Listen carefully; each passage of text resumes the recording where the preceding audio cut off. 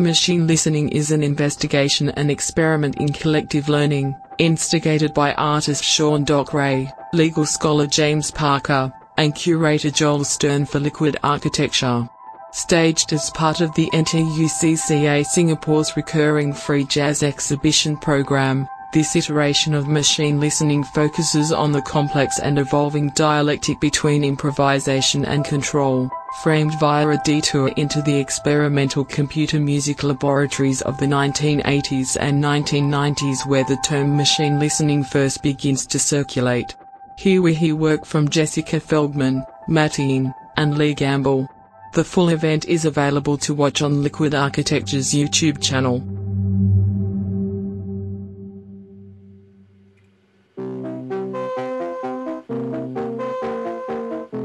Jessica Feldman is a sound and media artist and researcher based in Paris and New York City whose work is concerned with the use of digital technologies to imagine, facilitate, or repress solidarity, especially through listening. For this event, Jessica presented a new piece for online ensemble and commercial vocal effects sensing software.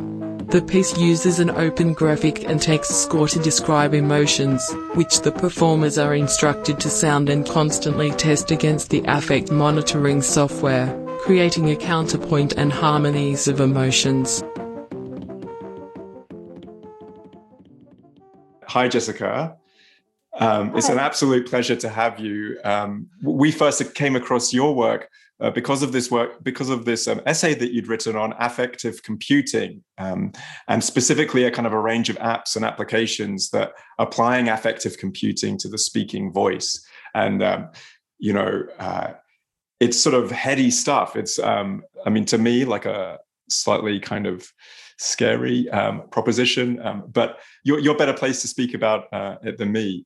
Could I ask you to sort of introduce these apps and then maybe say a few words about the work that's kind of grown out of them? Sure.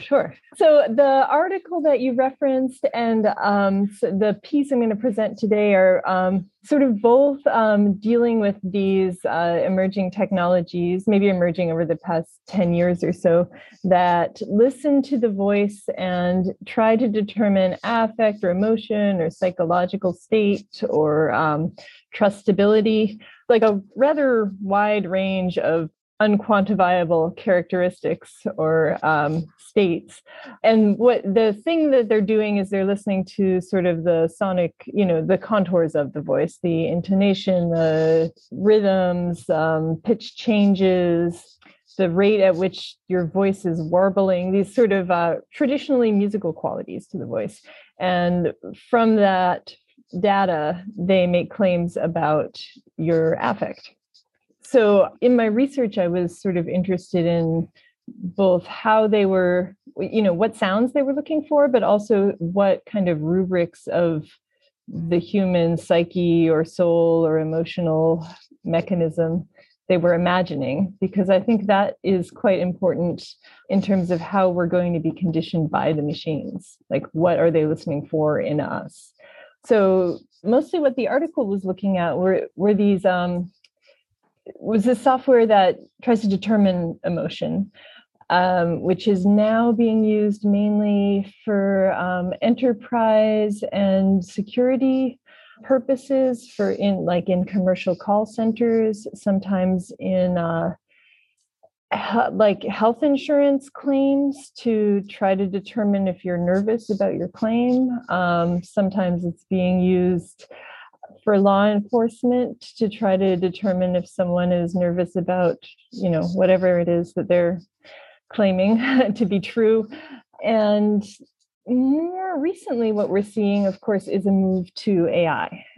So it's sort of a switch from trying to, all this data has been gathered to try to describe our emotional state via the inflections of the voice. And now we're seeing voices being made that try to mimic those states. So that's kind of the software that I worked with for this piece. So for this project, I was kind of working with some other artists here. I'm living in an artist residency in Paris right now, and have this great privilege of being together with other people. So we have this opportunity to kind of actually be co-present. And the claim about affect is that it's the original sort of like behavioral science claims about affect is that they're transmitted, from body to body. It's the same as Butts' claim about the voice. And so I was kind of curious about like what happens when you mix the machine in there. So I got together a few other artists here, and we started vocalizing together, and then we started vocalizing with the software. And the first thing I did was I made these sort of weird little scores. And I'm explaining all of this because I think it makes more sense when you listen to the sounds. So I made these scores of emotions. And we tried that out, and we made some recordings together and alone, trying to see how our vocalizing affected each other.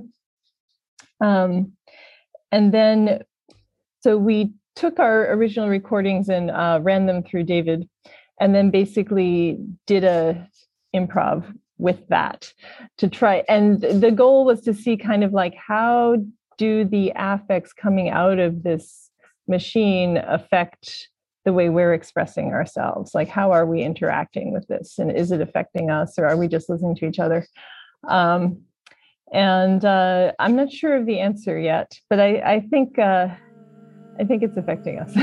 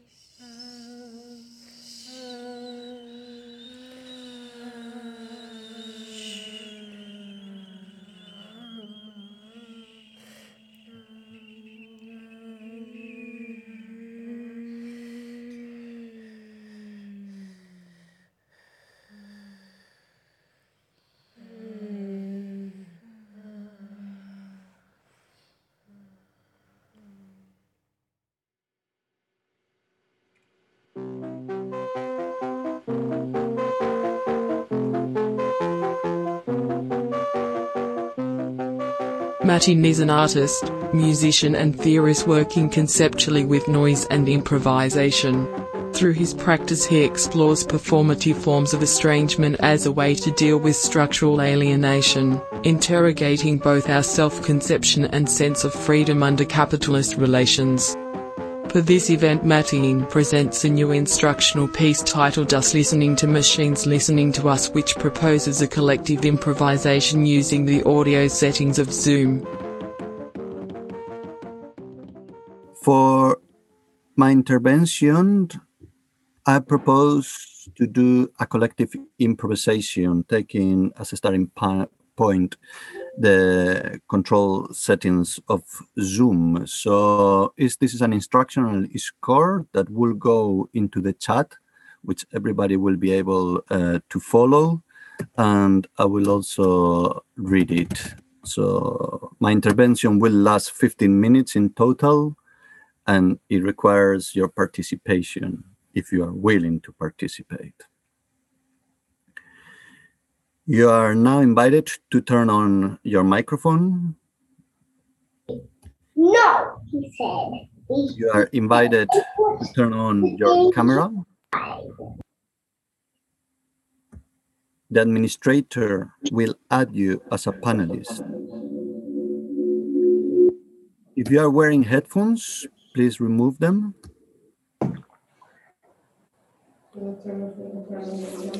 And click on the Zoom microphone icon and make sure the output is set to a speaker.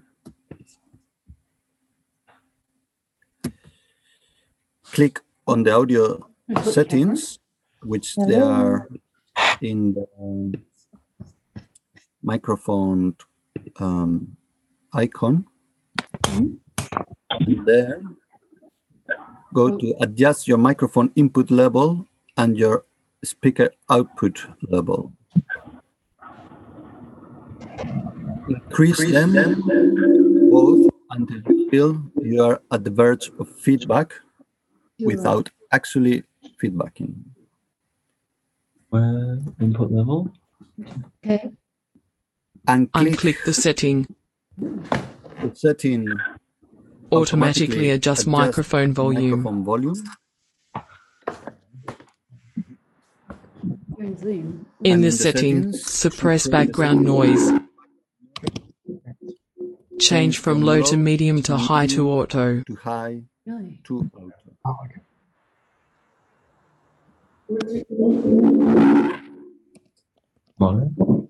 Let's go. Now, Improvise with the controls.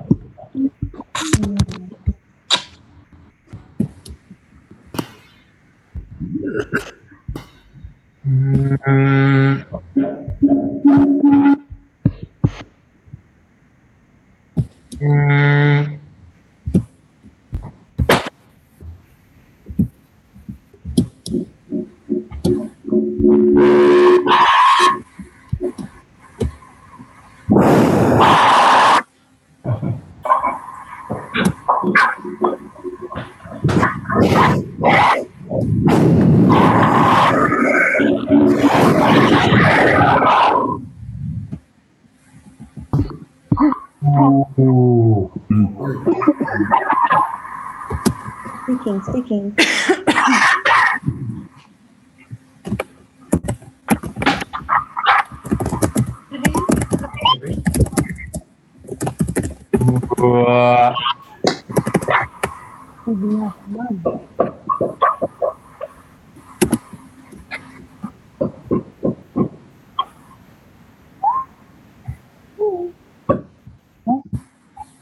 Hello.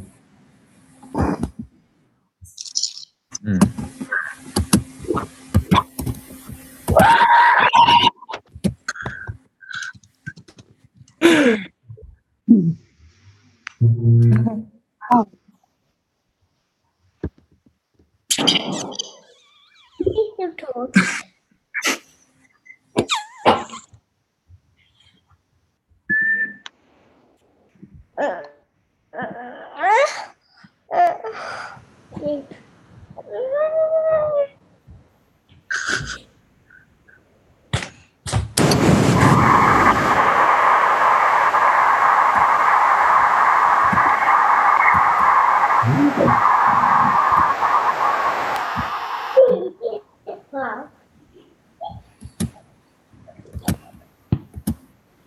You can press that.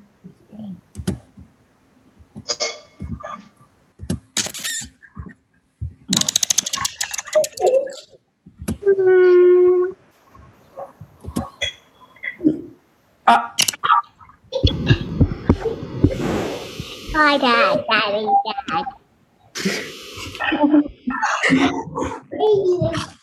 I did this.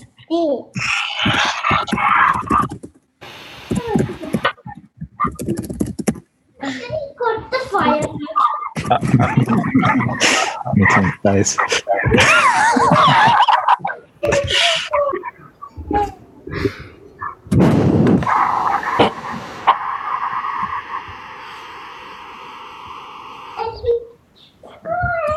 I love sailing. I can't see bees.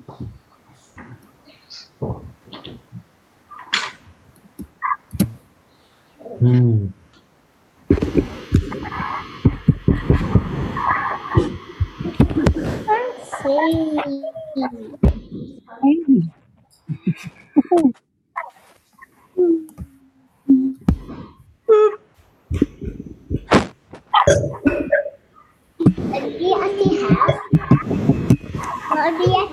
We have to. Oh, yeah.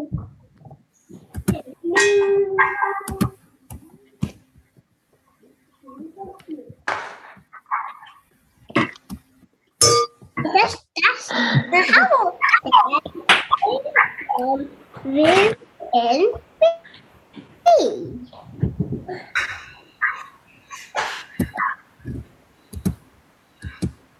I miss my dad, Mom.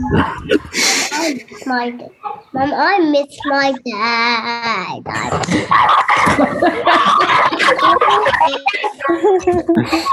I miss what did Dad do?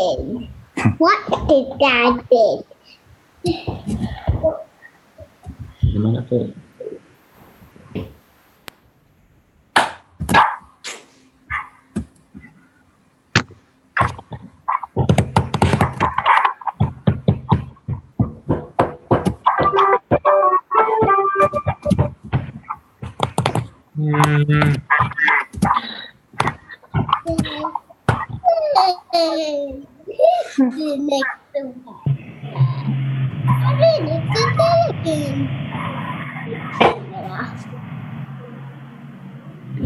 Can't see my dad.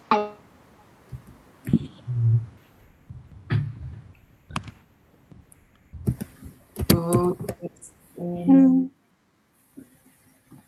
takie, wiesz, wydarzenia inne, nie? Się łączą z różnych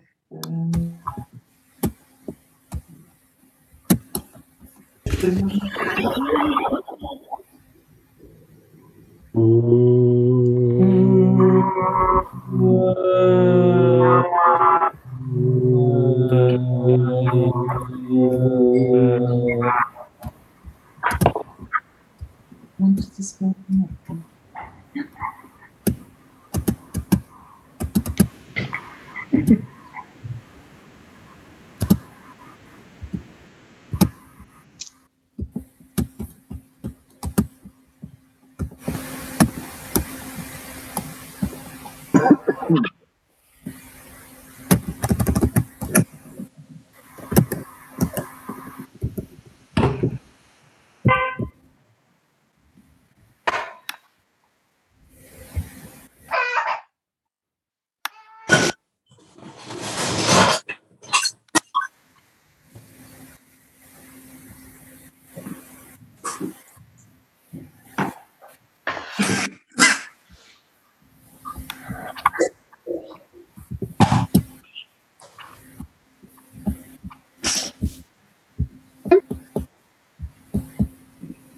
Sorry, I'm putting a toddler to bed, so I'm just going to lurk quietly.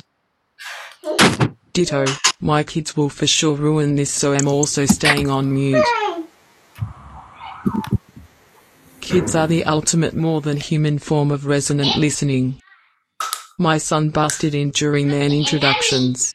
The only reason he didn't show up was because of my virtual background. Yeah, great question. I hope kids' voices will never be suppressed as background noise. What better testament to improvisation and control? A special treat. Hillel Schwartz's massive book Noise has a whole PDF bibliography that's like 50 pages just of books about noisy children, or children and the problem of noise. As in, historically understood as a problem, by E.G. Victorians. Who's that? Who is that? Who's that? Who's that?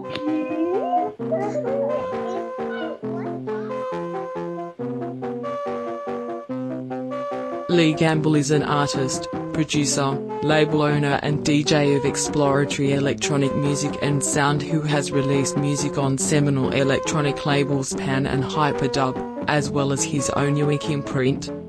For this event, Lee presented an essay titled Head Models on Rave Simulation, Involuntary Musical Imagery, Machine Learning, Neural Networks and Hallucination. The essay thinks about his work in the 2010s which dealt with hallucination, echoic memory and audio simulations, connecting it to his current interests in machine simulation via machine learning, deep neural networks and AI. It's narrated by Lee himself with some short interjections from his AI-generated voice clone Moz AI.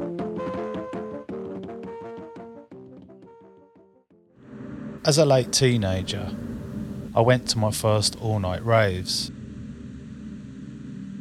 In them, I was lifted from the greyness of conservative England and into the long-form sensory overload of hours and hours of loud, repetitive sound created by humans interacting with electronic machines.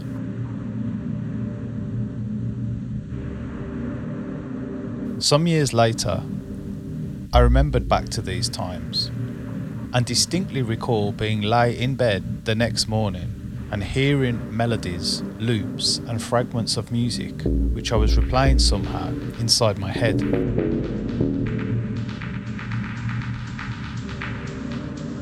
It seems there had been a transfer of information from the club and into my own neuronal system.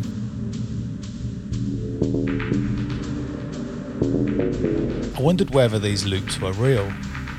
Was I replaying these things I'd heard, or was my brain recreating new loops based on ones it had heard and was now encoding them as musicalized hallucination? Had I learned these phrases? Were they echoes? Were they mine? Like listening itself, memory is an odd, elusive and psychedelic thing. Were you, albeit delusionally?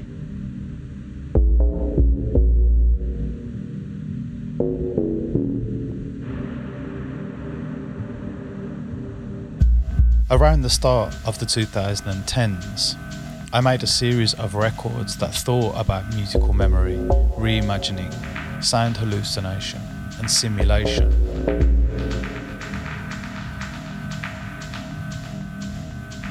One record in particular, Dutch Tvashar Plumes from 2012, dealt specifically with the idea of these short, hallucinated fragments of electronic sound.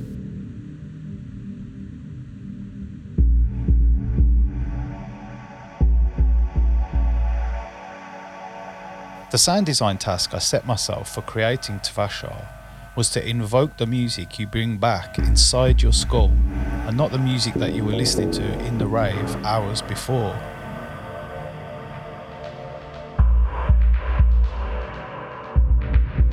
Sounds emit themselves into your subconscious as hallucinated, repetitive, non-audible sound events in the realm of simulated illusion.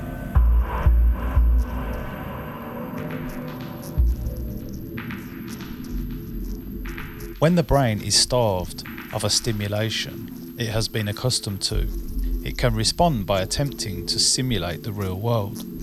in this case, involuntary musical imagery.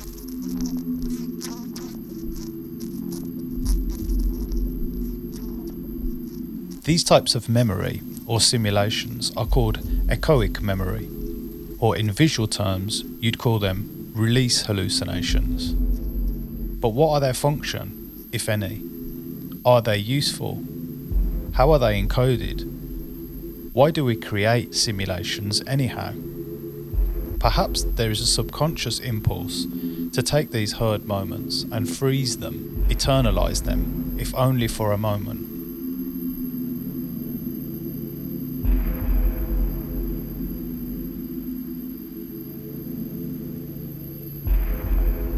Is there something particular in the nature of electronic music and sound that allows us to store these phonological loops? Or do these simulations occur in other parts of life also? Could your brain simulate the sound of a motorway?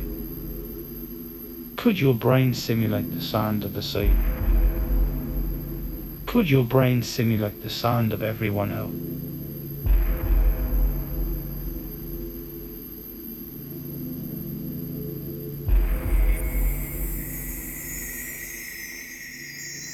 Jumping a few years ahead, and I find myself working and thinking with another type of simulating technology in AI, neural networks, and machine learning.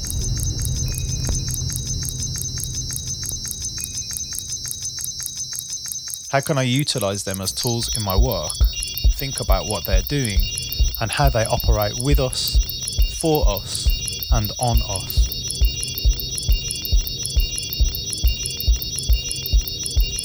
Are they connected to other forms of simulation? Do neural networks have a memory? How do they store information?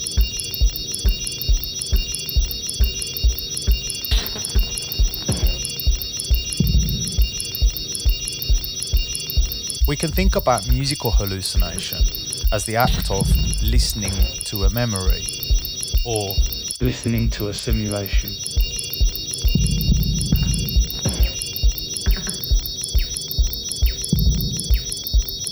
In a similar way, neural networks learn how to learn, and learn how to predict and simulate the next nanosecond of reality based on a specific data set of information from the world.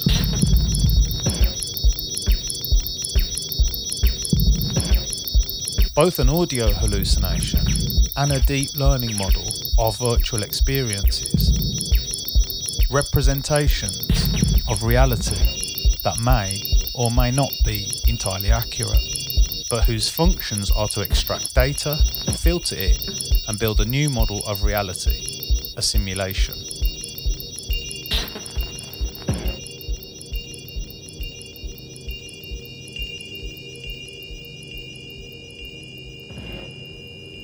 In biological memory, we store sound in a neurological buffer known as echoic memory.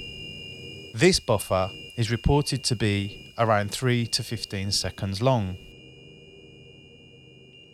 Generative Pre-trained Transformer 3, known as GPT-3, is a third-generation autoregressive deep learning language model built by artificial intelligence company OpenAI.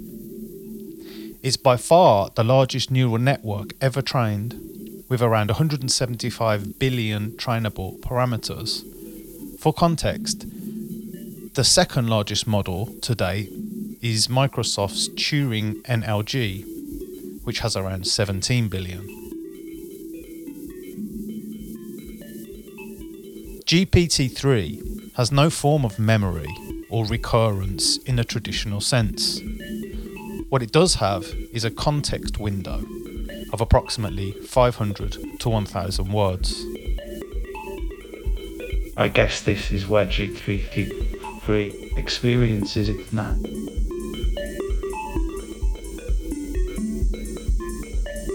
Although not an echoic memory as such, GPT-3's context window is similarly small.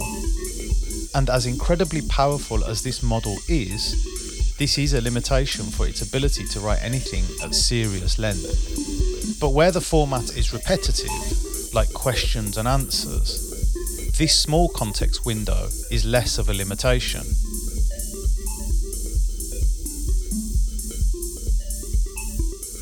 I know my brain can simulate a short, repetitive, machinic musical phrase, and GPT-3's context window also limits it to dealing with repetition more easily.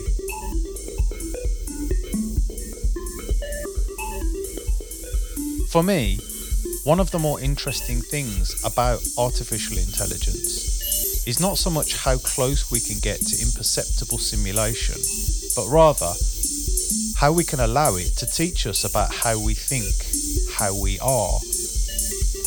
Of course, although it might seem a simple question on the surface, it also feels quite a beautiful and complex one.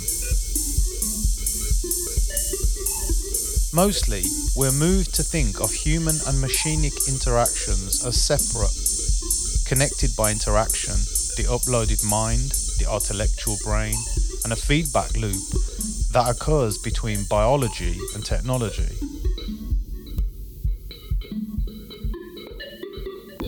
In 2020, physicist Vitaly Vanchurin produced a paper titled The World as a Neural Network, in which he considers, quote, the possibility that a microscopic neural network is the fundamental structure and everything else, i.e., quantum mechanics, general relativity, and macroscopic observers emerge from it.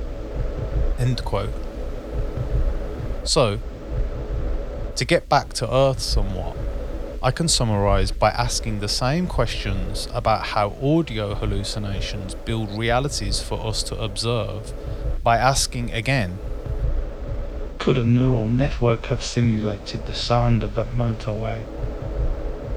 Could a neural network have simulated the sound of that sea? Could a neural network have simulated the sound of every one car?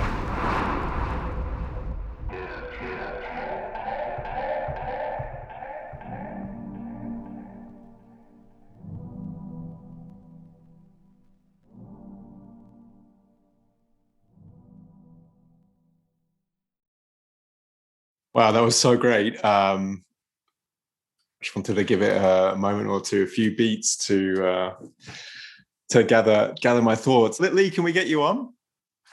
Thanks for hosting it. Yeah. What's been the impact of a lifetime of listening to loud club music on your brain?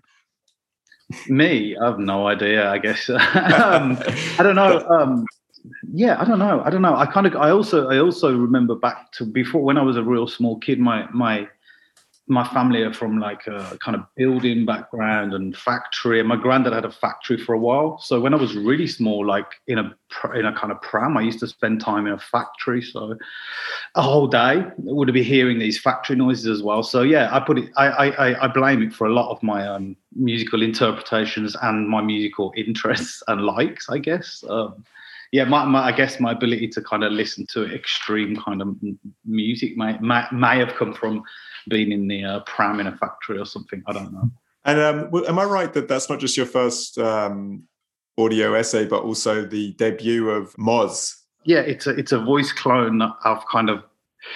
I haven't really built. I guess this part of the question of this whole panel, right? I haven't really built it. I've just trained it on my voice, and yeah, it kind of does a pretty decent approximation of my voice. So I thought, when you asked me to be invited to this and involved to this, I just kind of I'd had this kind of thing rattling around my head, this kind of idea of simulation and this stuff I was doing in the early 2010, 11, 12, 13. There was kind of thinking about hallucination and musical imagery and things like that, and then also like more currently with like kind of neural nets and stuff, and it just seemed to kind of like they just seemed to link together quite well. They just seemed to make a lot of sense to me if you put them under the idea of simulation as opposed to like technologies that seem different from like, you know, this is a kind of neurological thing that's happening, a technology if you like, and then there's a very specific set of technological opportunities now with AI more broadly, but like, so I just thought they just seemed to really connect, and it was nice to kind of revisit stuff I'd made a few years ago and kind of make it sort of feel fresh again to me in some way. So yeah, it was kind of, that's why I did it. And then the voice thing just made sense because I needed to narrate it. I didn't really want to do it myself, but I kind of just did.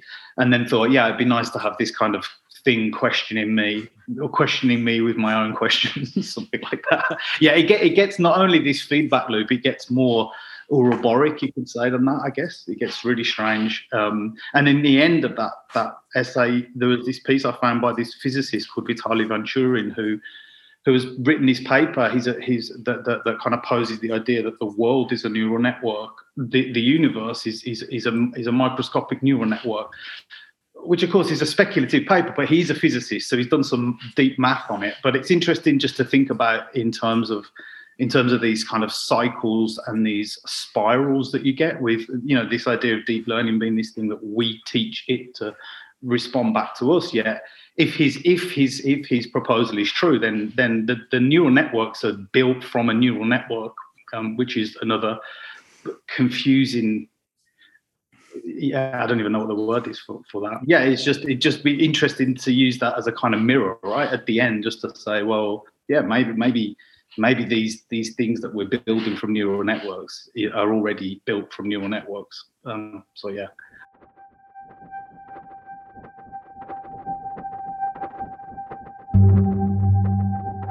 This recording was produced by Mara Schwitt-Vega for Liquid Architecture on the land of the Boon Wurrung and Wurrung people of the Kulin Nation. We acknowledge them as the traditional owners of this land and recognize that sovereignty has never been ceded. We pay our respects to their elders past, present, and emerging. Liquid Architecture is an Australian organisation for artists working with sound and listening. To learn more, head to liquidarchitecture.org.au.